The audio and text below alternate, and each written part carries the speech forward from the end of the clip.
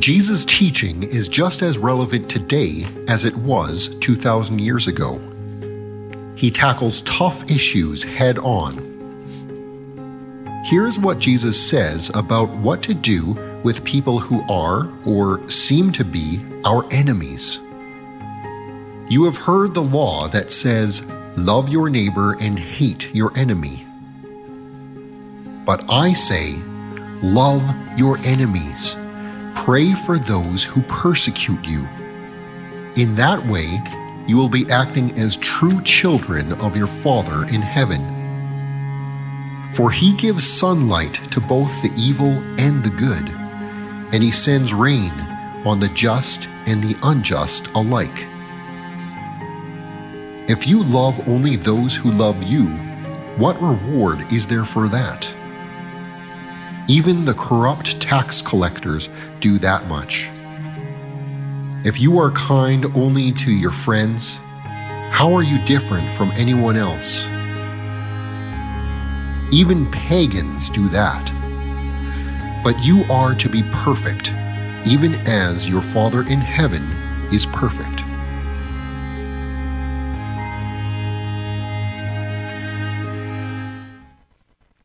Well, here we are, 4.5 months.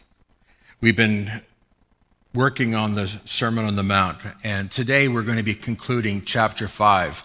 And there are 2 more chapters in the Sermon on the Mount that we need to go through. And I don't think the next 2 chapters are going to take us 4.5 months. But as we end this chapter, I want to point out something that's very curious. It ends with a very, very shocking verse. And here's what it says: "You, therefore, must be perfect as your heavenly Father is perfect." When you read something like that, the question is this: who on earth could live like this? Be perfect as your heavenly Father is perfect. I mean, how many times have you heard me say that no one is perfect? No one. And the scripture declares no one's perfect except Christ. The very first book I ever purchased, the very first theological book that is, I bought it when I was 20 years old. I wasn't even finished Bible school yet. And it was Dr. Martin Lloyd-Jones' book called The Sermon on the Mount. It was one of those revolutionary books, and it truly revolutionized my life. But here's what Martin Lloyd-Jones says. He says, "I would rather make bricks without straw than try to live the Sermon on the Mount in my own strength." Excellent words. And the question is, why would he say such a thing? I mean, aren't we supposed to somehow live the Sermon on the Mount? And we have these vague ideas that, no, it's not supposed to be on our own strength. And yet, how most of us live is this Christian life in our own strength. This is how so many of us approach Christianity. But Martin Lloyd-Jones makes it very clear that it's impossible to live the Sermon on the Mount in our own strength. Now, if you don't know yet what Martin Lloyd-Jones means when he says this, perhaps you'll understand it more today. As we go through the Sermon on the Mount, there's a few things that quickly become clear to us. And first of all, we recognize that Jesus is trying to correct some of the misinterpretations of the law and the Old Testament. Rabbis, Jesus is pointing out, were figuring out ways to get around the law. They were looking for loopholes. And Jesus is trying to tell us, trying to make it clear to us, that the standards of God are very high. In fact, they are perfect. These holy, high standards of God obviously cannot be reached in our own strength or in our own wisdom. So, the few things that we quickly discover is that we don't have the ability to live according to these standards. And secondly, we quickly recognize that we need help. We need a Savior. We need someone to save us and help us through this. If anything, the Sermon on the Mount really serves as a mirror to show us what we're truly like. And in some cases, we may be good at doing some of the things on the Sermon on the Mount, but for so many things that Jesus teaches, it shows us just how short we fall of God's high and holy standard. Now, we would be tempted to despair. We'd be tempted to give up, except that Jesus offers himself as a sacrifice. And anybody who puts their faith in Christ, you receive Christ's righteousness. Now, it's really important that you understand that. You cannot be good on your own. You cannot generate enough righteousness to please the Father. But the fact of the matter is that Jesus is able to produce a righteousness that pleases the Father. And for this reason, Jesus came to this earth. So, what we need to understand then is that our righteousness in the sight of God is not in our ability to keep the Sermon on the Mount. Rather, our righteousness is in our willingness to put our faith in Jesus, who keeps the Sermon on the Mount perfectly. Very important that you understand this. And that's why I concluded last week's message with these simple words. We do not boast or glory in the teachings of Christ in the Sermon on the Mount. Rather, we glory and boast in the cross, because it was through the cross that you and I have eternal life. It's through the cross that we are able to receive Christ's righteousness. And how do we receive it? By faith. We put our faith in Jesus. We simply believe him and say, Jesus, I need your righteousness. I want to do it your way. Now, you're going to see today that if ever there was a time that we needed God's help, it's especially in the teaching that you're going to hear today and also from last week. We need the supernatural help of God. And folks, it's for that reason that Jesus didn't just give us his teaching. He gave us his Holy Spirit, who dwells in us and who enables us to live the way that Christ calls us to live. Last week, we learned that Christians don't return evil for evil. We turn the other cheek. We let things go. We don't allow things to escalate. We are not the source of the escalation, if you want to put it like that. We just drop the issue. We don't retaliate. We don't get even. That's the standard of every Christian. And so Jesus wants us to be clear about what it means to be a child of God. And then today, we learn that God expects us to love our enemies. So let's read that passage of Scripture. And I hope that you've got your Bibles, Matthew 5, 43 to 48. And here's what Jesus says. You have heard the law that says, love your neighbor and hate your enemy. But I say, love your enemies. Pray for those who persecute you. In that way, you'll be acting as true children of your Father in heaven. For he gives his sunlight to both the evil and the good, and he sends rain on the just and the unjust alike. If you love only those who love you, what reward is there for that? Even corrupt tax collectors do that much. If you are kind only to your friends, how are you different from anyone else? Even pagans do that. But you are to be perfect, even as your Father in heaven is perfect. Now, let's take a look at the faulty logic of the teachers in Jesus' day. The rabbis and the teachers were trying to find loopholes. They're trying to find ways to mitigate the guilt that they felt because of their failure to meet the law. So let's just take a look at what Jesus says here, Matthew 5:43. You have heard that it was said, you shall love your neighbor and hate your enemy. This comes from Leviticus 19, verse 18. This is obviously what Jesus is alluding to. You shall not take vengeance or bear a grudge against the sons of your own people, but you shall love your neighbor as yourself. I am the Lord. And of course, in saying, I am the Lord, that is the final word. That's the authority. God has spoken, and therefore we will do what God says. So, in Jesus' day, there was a great discussion about who is your neighbor, if you can believe it. That was a big, hot topic. Nowhere in the scripture does it say that we should hate our enemies. It does say, however, that we should love our neighbor. So the question for the rabbis and for those who were interpreting the law at that time is, who, in fact, is my neighbor? Some Jews took the word neighbor to be exclusive. It only referred to the sons of Israel, the Israelites. And so in saying that you should love the children of Israel, they thought, therefore, we are to hate our enemies. But there is no therefore there. They had twisted this in order to justify their hatred of the Gentiles, of the tax collectors, of anybody who they felt was a sinner and unworthy of love. This was actually taught in some circles.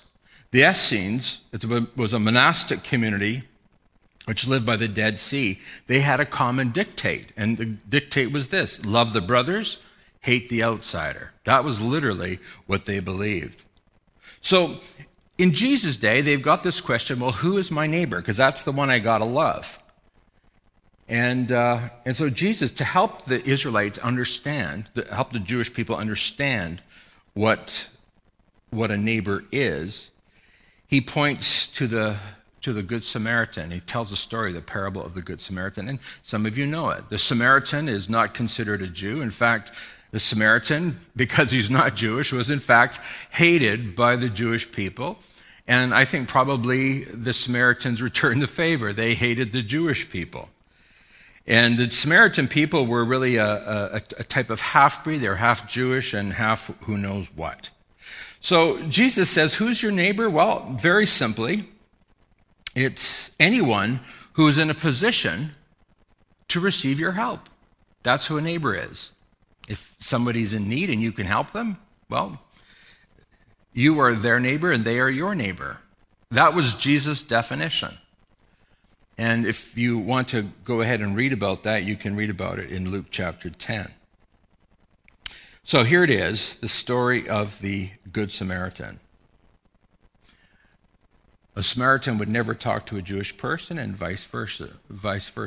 A Jewish person would never talk to a Samaritan. But here's the Samaritan. He sees this Jewish man who's been badly beat up. He's been robbed, and he's been bypassed by his own people. Not loved by his own people, even though the Bible clearly says that you should love your own neighbor. The Samaritan, not worrying about breaking any sort of laws of cleanliness, he goes ahead and takes care of that Jewish man who has been badly beat up, even paying his bill. Jesus says, if you want to know who your neighbor is, it's that person who's in need that you are able to help. Regardless of where that person comes from, regardless of their race or their color, regardless of their creed, regardless of their religious background, you're in a position to help them, so just help them. Love them. Now, Jesus says that you and I maybe are tempted to hate our enemy. We're tempted to hate those who are unkind to us. And we look for these loopholes. We try to find a way to get around the law of God. We try to get around the teachings of Christ. But in fact, there is no way to get around this. This is the high, very high standard of love. We could call it a divine standard. But it's a standard that you and I are called to. Well, we'll talk about more of that in just a moment, what it means to live according to this standard. And I remind you of the verse that we started with. You, therefore, must be perfect, as your heavenly Father is perfect. This is what Jesus expects of us. But before we can fulfill this law, we need to understand it. We need to understand these teachings of Christ. So Jesus says, love your enemies and pray for those who persecute you. This is a hard thing to do. I would say that it is an impossible thing to do. There's not one of us who in our own strength or ability could actually live this way. I mean, you might be able to do it once in a while, but now we're talking, remember, not just about outward actions, but we're talking about the heart. And this is something that Jesus points out earlier in the Sermon on the Mount in chapter 5. He says it's not enough not to just not kill people. You cannot even hate them. You cannot even call them a fool. Or Jesus says you've murdered them and you're liable to end up in hellfire. It's very strongly worded. And those of you who think that you've never committed adultery and therefore you're perfect, Jesus says, well, he reminds us that if you even look at somebody with lust in your heart, well, you've already committed adultery. You've committed adultery with them in your heart. Remember, the thing about Christianity is that it's not just about outside, what goes on the outside. It's not just about external law keeping, but it's about internal law keeping. So we recognize then it's not just about fulfilling laws, it's about keeping the spirit of the law. It's an internal job. It's something that happens inside of us, and it happens in the power of the Holy Spirit. So Jesus says, love your enemies and pray for those who persecute you. Jesus speaks to us earlier on about our enemies, and we see it earlier in the chapter, and you can look at that, Matthew chapter 5, verses 10 to 12. He says that we are blessed. And again, there's no way that you can embrace this teaching unless the Holy Spirit opens your eyes and helps you understand that. But Jesus says we're blessed if we're persecuted for being righteous for his sake. That's interesting, isn't it? But now he's saying not only should you consider yourself blessed for being persecuted, and remember, the prophets were persecuted because of their righteousness, because of their willingness to obey God and do God's will. But now Jesus is saying, you got to take it a step further. Just don't just feel blessed, but now he says, we must love and pray for these people who are persecuting us, these people who are our enemies. In fact, Jesus is saying, don't see them as your enemies. You may see them as persecutors, but don't see them as enemies. See them as people who are in need. See them as people who need to be loved. See them as people that need to receive the gospel. You can quickly see how radical this teaching is. You can see how, when you look at the Sermon on the Mount, that it is absolutely impossible unless you have been given the power of the Holy Spirit to live this way. So to love our enemies and to pray for them is an important part of being a child of the Heavenly Father. Why? Because God is our Father and our example, and he loves his enemies. Did you get that?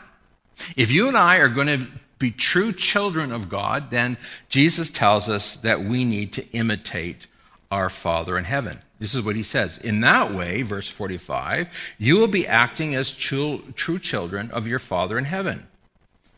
For he gives his sunlight to both the evil and the good, and he sends rain on the just and the unjust alike. There it is. God being gracious and kind and loving toward people that don't love him, people that hate him. In the mid-1967, there was a convergence of over 100,000 hippies. We went to San Francisco, and they had what they called the Summer of Love.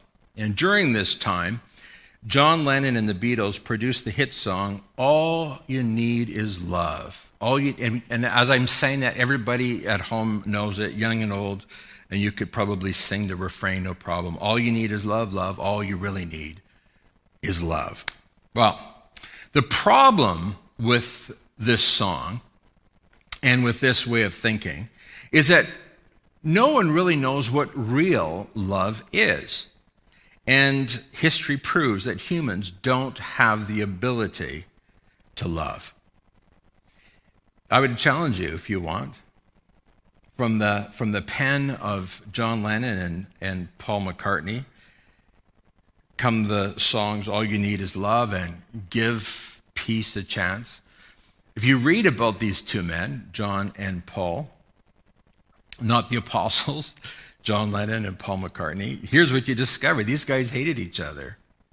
They were not friends in the end. They were constantly at each other's throats. There was jealousy, and Paul, they said, was very bossy and condescending, and the accusations fly like crazy. But it's interesting, isn't it, that we hold up these two songs almost religiously as rallying calls to true righteousness. And the problem is, folks, history proves it over and over again. You and I do not have the ability to love as Jesus calls us to love. Love your enemies and pray for those who persecute you. We need the help of God. And so Jesus is telling us here in verse 45 that we need to imitate the Father. So let's take a look again at these words. So that you may be sons of your Father who is in heaven, for he makes his sun rise on the evil and on the good, and he sends rain on the just and the unjust. You see here that when it comes to a loving God, he's not petty in any way. He's not showing any favoritism. He's not keeping score. There's no revenge here. Jesus says, look how much God loves those who hate him. He sends them rain. He takes care of them. He lets the sun rise on the evil and the good. Now Jesus says this is the standard that you and I are to keep. If God can love his enemies, then we also must love our enemies. And I'm going to tell you, anybody who puts their faith in Christ will instantly become an enemy of the world. The world will hate you. Jesus promises us that. That's not a maybe, that's a promise.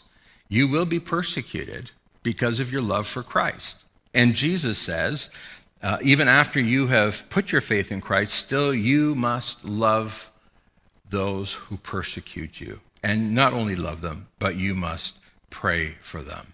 So God's love, the greatness of God's love, is seen in his love for all people, the people who are his people and the people who hate him. It's a very, very powerful statement. And I'm praying right now that the Holy Spirit will grip your heart and show you the kind of love that you need to have for those people in your life who have treated you poorly because of your faith, or who have just treated you poorly just because they don't like you. They probably don't know why they don't like you, but they probably don't like you because you are a follower of Jesus Christ. Yes, we are to imitate God. Now, how much does God love us? Well, John 3:16, a verse that we all know, we all learned in our childhood. For God so loved the world that he gave his only Son, that whosoever believeth in him will not perish, but have eternal life. Look at that. That's how much God loves us. A people who hate him, people, as Paul says, are born enemies of God. These are the ones, these enemies of God, these are the ones that he sent his own Son to die for. Now, you're quickly beginning to understand here, aren't you? The high, high standard of Christ. And it's critical that you and I understand this. In Romans 5:10, Paul says, for since our friendship with God was restored by the death of his Son, while we were still his enemies, we will certainly be saved through the life of his Son. That's right. You and I, before Adam and Eve fell, we were friends of God. But when sin entered in, folks, we became his enemies. And God in his love restored us. We who were his enemies, he restored us, and he brought us eternal life. Now this, my friends, is how you and I are called to love everybody in our life, and especially those who hate us, especially those who would be considered enemies. Now, if we are his sons, the Bible is clear, we will have the character of Christ. I want to point out to you a poignant moment in Christ's life just before he died. They spiked his hands and his feet to a cross. They crucified him. They put a crown of thorns on his head. He suffered a violent, violent death. Yet even in that moment, he loved those who persecuted him. They loved those who were putting him to death. And from the cross, he spoke those famous words, "Father, forgive them, for they don't know what they're doing." This is the high standard of God's love, the high standard that God is calling each of us to live in the power of the Holy Spirit. Now, Jesus wants us to understand that as Christians, we're not like the world. We're different than the world. We're different than those who don't know Christ. We're not the same as pagans or Gentiles, if you want to call them that. We're not like those sinners, the tax collectors. And so for this reason, Jesus points it out to us. For if you love those who love you, what reward do you have? Do not even the tax collectors do the same? And if you greet only your brothers, what more are you doing than others? Do not even the Gentiles do that? Or do the same? The Gentiles, of course, are the pagans. They're the ones that don't know God. Israel, the Jewish people, are God's chosen people. They're his people. The Gentiles, according to the Jews, were the scum of the earth. They were pagans. And the tax collector, they were especially hated. They were double traitors. First of all, or doubly hated, I should say. First of all, they are stealing from their own people, because that's what tax collectors did. They collected the tax on behalf of Rome, and then the Romans said, take whatever you want. And so they would, as long as you give us what we want, you can do whatever you want. So here are these Jewish tax collectors collecting a tax for Rome, and then on top of that, stealing even more for themselves. These tax collectors were collaborators with the occupying power. It was absolutely shocking.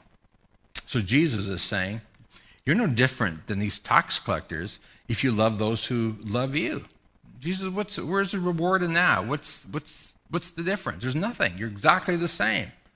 You're not standing out. You're not different. Jesus wants us to understand that as Christians, we're not like the world. We're very different in how we carry ourselves, how we comport ourselves. We stand out as different. Tax collectors and Gentiles prove that anyone can be kind and loving towards nice people. But what happens when the people that you're coming in contact with, the people who are confronting you, are not nice? I mean, it's easy to love people who are loving you, isn't it?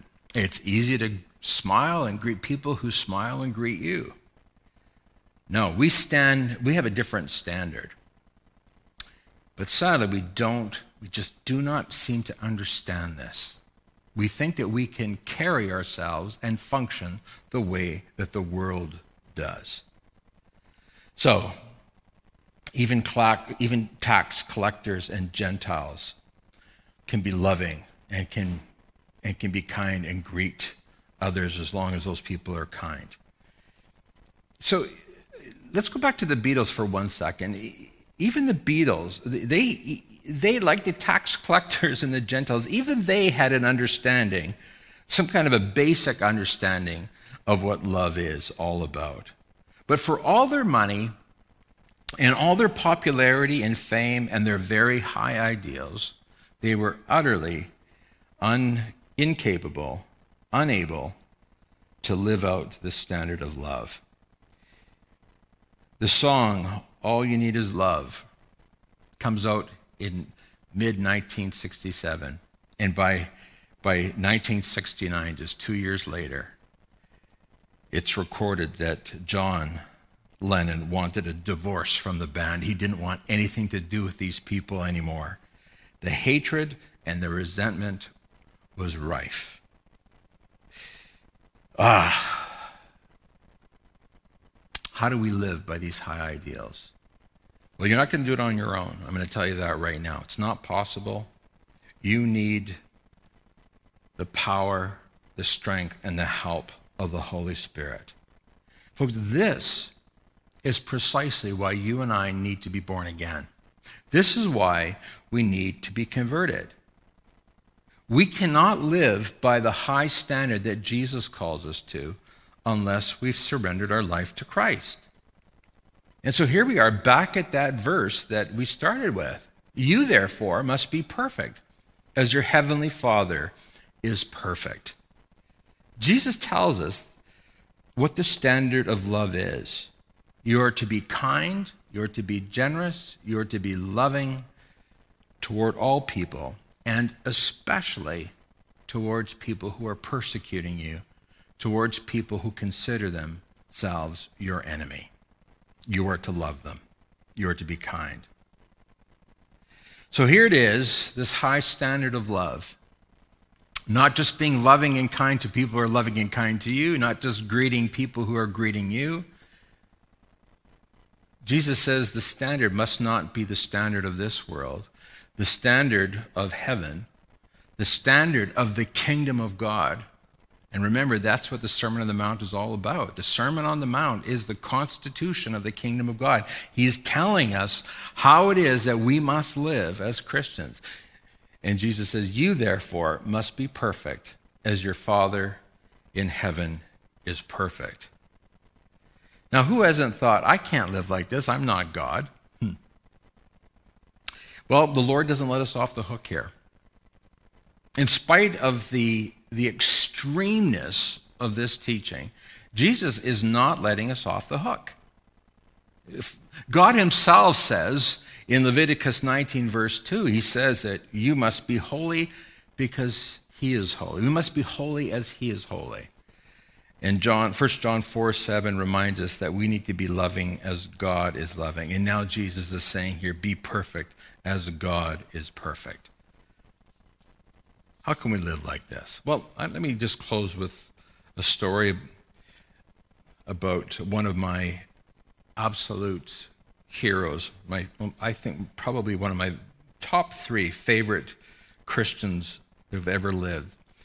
And her name is Corrie ten Boom. And she tells a story of giving her testimony in Germany after the war. Corrie ten Boom and her whole family were hiding Jewish people in their home. They had actually had a little special hidden room built so that they could hide Jewish people in their home. But somebody ratted them out, and wouldn't you know it, but her father went to jail, went to a concentration camp. He died, and Corrie and her sister Betsy were also in prison in Ravensbrück. And while she was speaking, and she'd come to the end of her testimony, at the end of the service, one of the guards who was there, who was guarding and being very cruel to her and Betsy, was actually in that service. And after she was done speaking, he came up to Corrie as the church was emptying, beaming and bowing, and he said, "How grateful I am for your message, Fraulein. To think that, as you say, Jesus has washed my sins away." Wow. Corrie ten Boom says that he put out his hand to shake her hand. And she says, I had no ability to raise my hand to shake his hand. She said, rather, what happened is I stood there looking at this man, and suddenly a flood of anger and bitterness and hatred filled her heart as she remembered how this guard, along with the other guards, watched on as Corrie and Betsy and the other women had to strip down to their bare skin. And these men mocked them and laughed at them and heaped all kinds of scorn upon them. Corrie said in that moment, while his hand is stretched out to hers, she said, I tried to smile. I struggled to raise my hand. I could not. I felt nothing, not the slightest spark of warmth or charity. And so again, I breathed a silent prayer. Jesus, I cannot forgive him. God, please give your forgiveness. As I took his hand, the most incredible thing happened. From my shoulder, along my arm, and through my hand, a current seemed to pass, like a current of electricity. It passed from me to him, while into my heart sprang a love for the stranger that almost overwhelmed me. Folks, this is the power of Almighty God to help you live the perfect life. But it happens, this perfection comes in the power of the Holy Spirit and through a willingness for you and I to obey Christ. In that moment that Corrie ten Boom took the hand of that soldier who persecuted and who was indirectly responsible for the death of Corrie's sister, in that moment, Corrie ten Boom knew a perfection, the perfection of God that came only from heaven. I know that some of you today have gone through some horrible persecution, some horrible suffering, people in your life who have hurt you dreadfully, perhaps a spouse, perhaps a child, hurt you dreadfully, humiliated you, has said terrible things about you, has hurt you deeply, has broken vows to you. People who have made you suffer because of your faith in your workplace. And you feel a real hatred and anger in your heart. And rightly so. The way you feel is not abnormal. It certainly is human. But now Jesus Christ calls you to let that go. Now Jesus Christ calls you to love with a love that comes from heaven. Be perfect, Jesus says, as your heavenly Father is perfect. Do what Corrie did. That person who has hurt you needs you to reach out your hand in love. And I'm going to tell you, in that moment of obedience that you say, yes, Lord, I'm going to be perfect as you are perfect, you will know a supernatural enabling, a supernatural empowering that comes from heaven. It'll flow right through you to that person that needs your love. Heavenly Father, we thank you now for your word. We thank you, Father, for teaching us this difficult thing. We quickly recognize, Lord, in our own strength, we don't have the ability to live as Christ has called us to live. We love the ideal of loving everybody and giving peace a chance, but we recognize at the end of the day, we are warmongers, all of us. We are haters. We do not want to give up our grudge. We want to hold on to it and we want to nurse it. We recognize, Lord, that by nature we are a people who would rather get even and pour out vengeance rather than pouring out love. Father, by your Spirit now, would you grip our hearts and enable us by your Spirit to to help us live as we are called to live. And we thank you, Lord, for your power and for your strength. And we pray this in Jesus' name. And everyone said it with me. Amen. Amen. God bless you. Thank you for joining with us today for this live stream event. And we'll see you again at 11:15 and then again next Sunday at 9:30. God bless you.